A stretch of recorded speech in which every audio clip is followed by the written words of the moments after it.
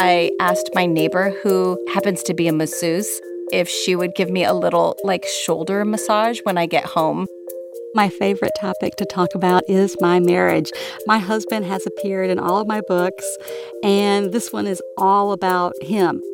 I knew it would be hard because the book is griefy, but I definitely went through a lot of Kleenex. Welcome to This is the Author, where authors talk about narrating their audiobooks. In this episode, meet podcaster, family therapist, and parenting expert Amber Trueblood, best-selling author Helen Ellis, and Emmy-winning writer and television host Teresa Strasser. Press play to hear how these authors prepared to read their audiobooks and what, or who, they'd love to have with them in the recording booth. Enjoy! Hi, this is Amber Trueblood, author of The Unflustered Mom. I was inspired to write The Unflustered Mom because I'm a mom and I have 4 small boys, and I went through years and years and years of lots of fluster, lots of overwhelm, lots of anxiety, lots of sleepless nights, weeks, months, and years probably as well. And I wanted to write a book that was inspiring and helpful, but in a way that people could actually use and implement in a realistic way. So it's very, very full of practical strategies and realistic tools that moms everywhere can use to feel better, to feel more relaxed, more calm, more confident, and more connected with people they care about. If I had to describe what it was like to record my audiobook in one word, I would say exciting.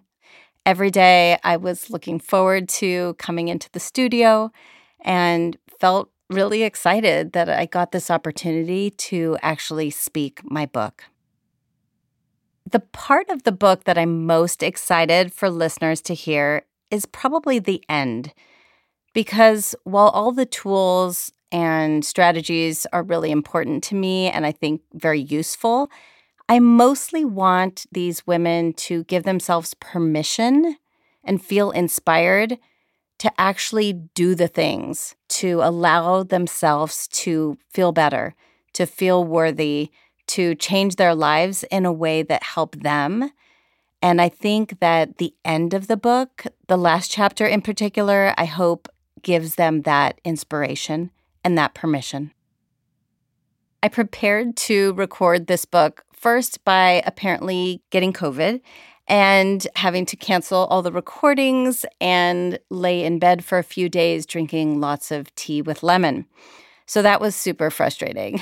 But when I knew that we had rescheduled the recordings, I prepared for this book by not speaking for half a day beforehand, which was quite lovely.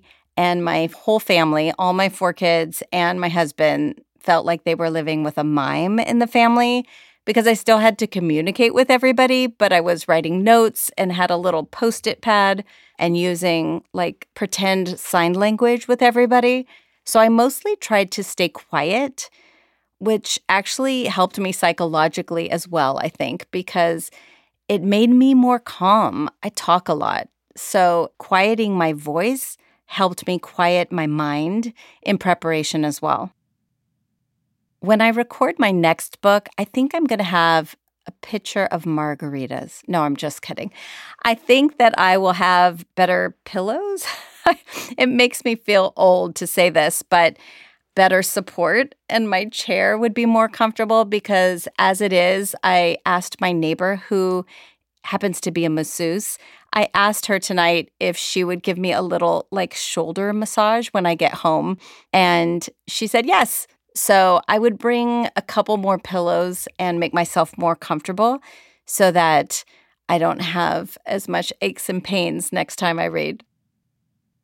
If I couldn't read my own audiobook, I think I'd have one of my boys read it, particularly my 14-year-old Dylan. He's very dramatic and expressive with his words. It would have sounded like a really different book, but it would have been very entertaining. The last audiobook I listened to that I really loved, well, it's really hard for me to pick just one, so I'm going to share two because I can't help it. One of them is Believe It by Jamie Kern Lima. It's just a beautiful, beautiful book. It's super inspiring and uplifting, and she tells a fascinating story of the birth of her business, essentially. The second book is Light is the New Black by Rebecca Campbell. She has a beautiful accent. Her voice is just so pleasant and relaxing to listen to. It, too, is extremely inspiring. That book I actually finished listening to and then just immediately started it again. And I rarely do that. I'm a big reader, and I read and listen to books constantly. Both of those books I've listened to multiple times. I probably listen to audiobooks in two major places. One is in my car during long drives, and the second is with my earpods on, phone in my pocket as I'm doing errands around the house. I don't know that many people call errands being around their house, but I feel like I'm always walking around a lot, so it feels like errands. While I'm doing dishes or making dinner or just getting ready for the day, I will often just put in my earpods and listen to whatever current audiobook I'm listening to at the time. And now, listen to a clip from my audiobook. I remember lying awake one night, imagining a house fire. I mentally orchestrated how I would get my 4 little ones out of the house safely. My husband was working nights at the time. I decided I'd put 1 on each hip, lay 2 on a blanket, then drag the blanket down the hall and out the front door. As a mother of 4 sons, I am only one of many moms who juggle the many worries and multiple responsibilities of mom life.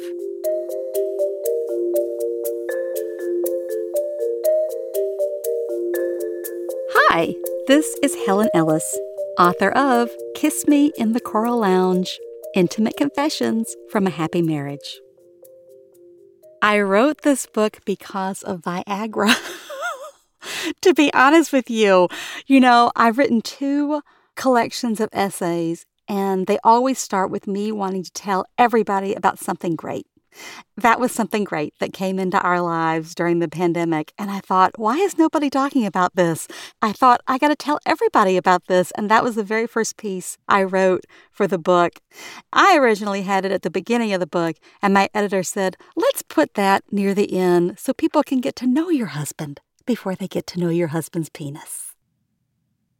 I prepared to read my audiobook by packing a small bag with chapstick, Aquaphor, tea bags, and a throat lozenge that Kristen Chenoweth was talking about because, she's a big Broadway star and sings, and it's an apple green lozenge, and I think it's from a company called Fontas. And I ordered some, so I have a big bag of green apple, Kristen Chenoweth approved lozenges. But other than that, I just showed up and read what I wrote.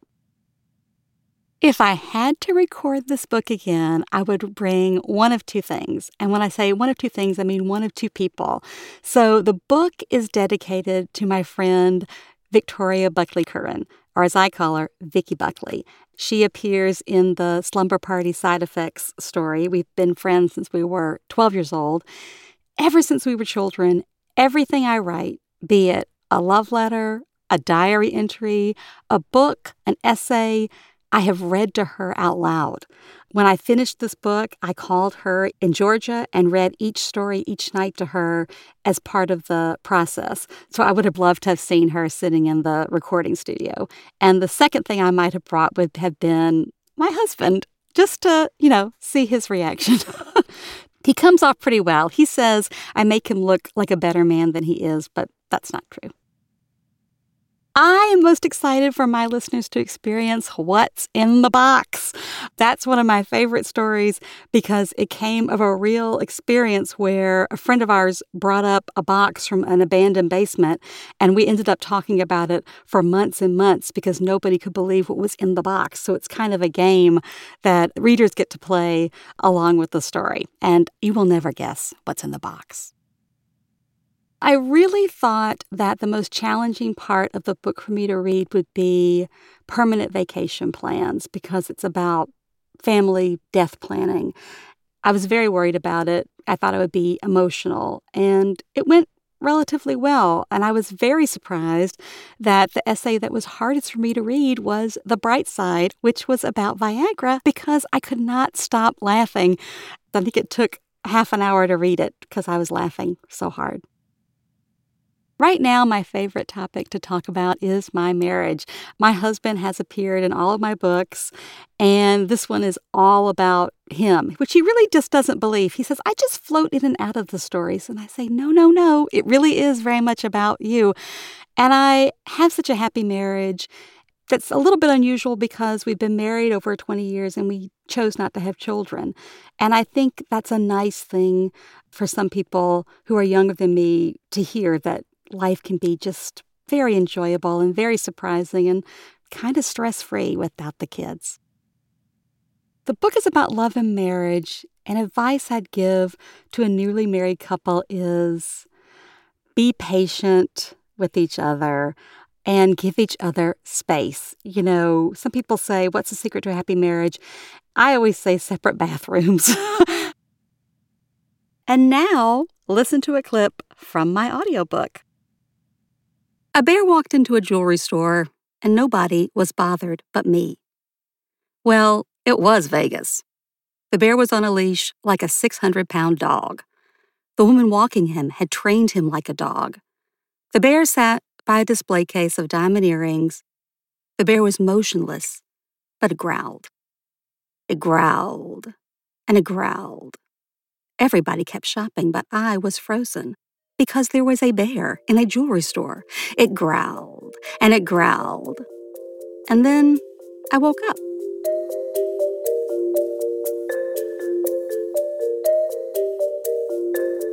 Hi, this is Teresa Strasser, author of Making It Home, Life Lessons from a Season of Little League.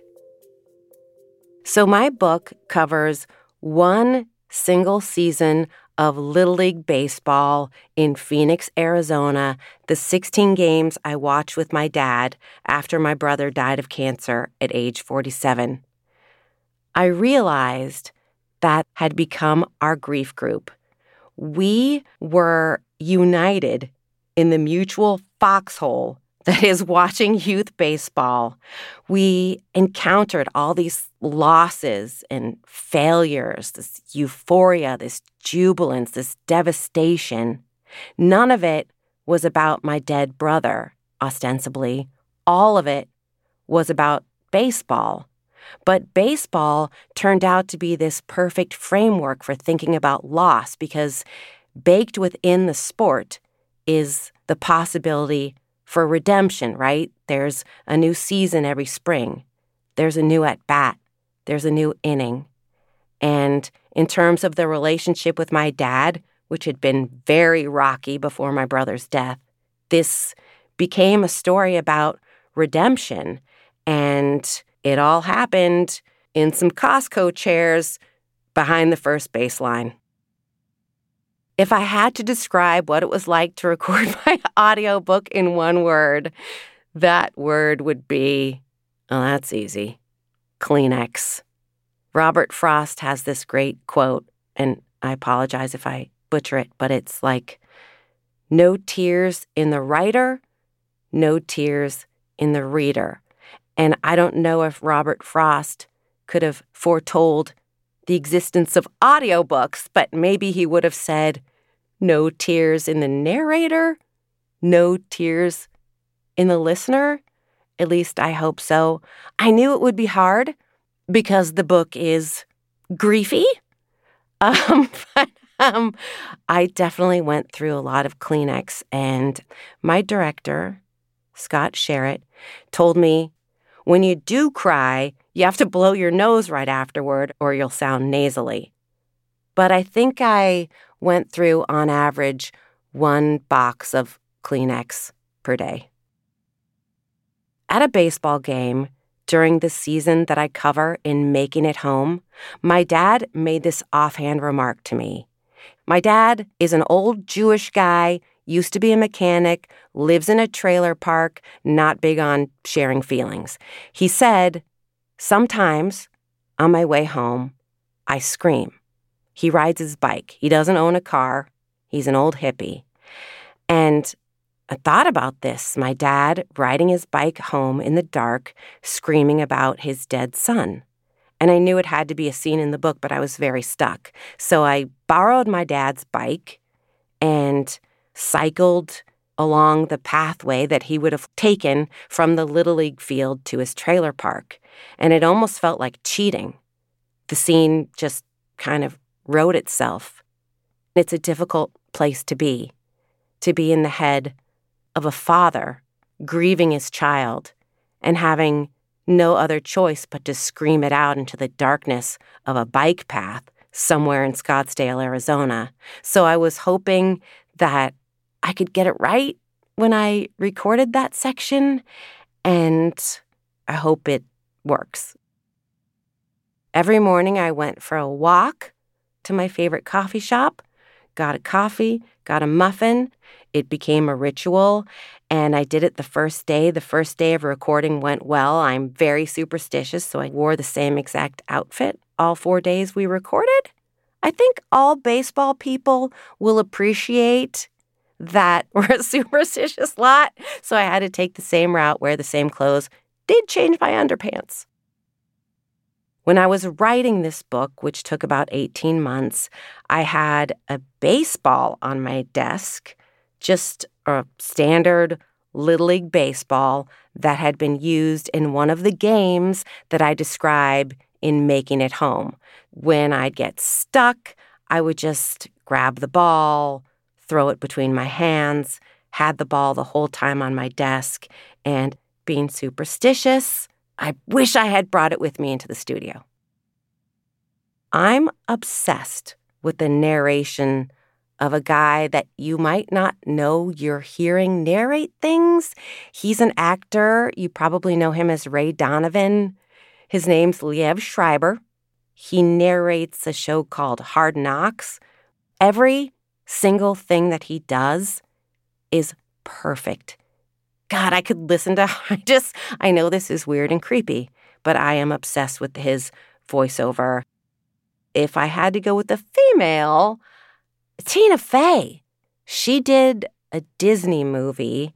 I think it was about gorillas. And when you're done watching her narrate this entire movie, you just feel like you had a beer with Tina Fey and she told you all about a family of gorillas.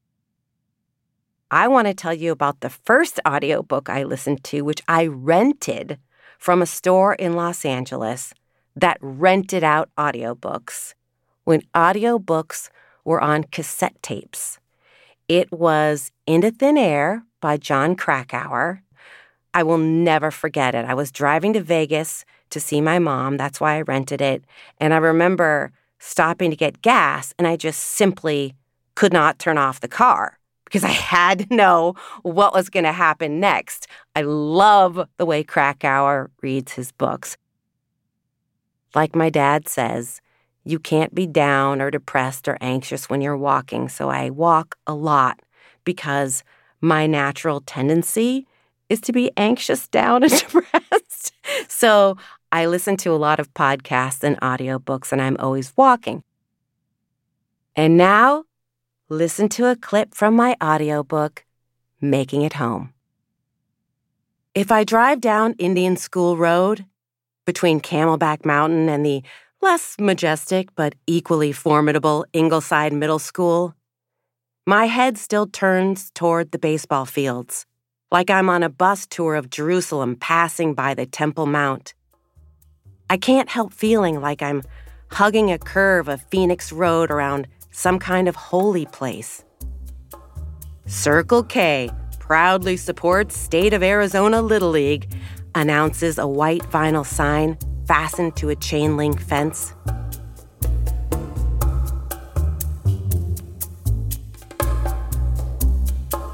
This is the Author is a production of Penguin Random House Audio. Thank you for listening. For more behind-the-mic content and audiobook recommendations, visit www.penguinrandomhouseaudio.com/nextlisten.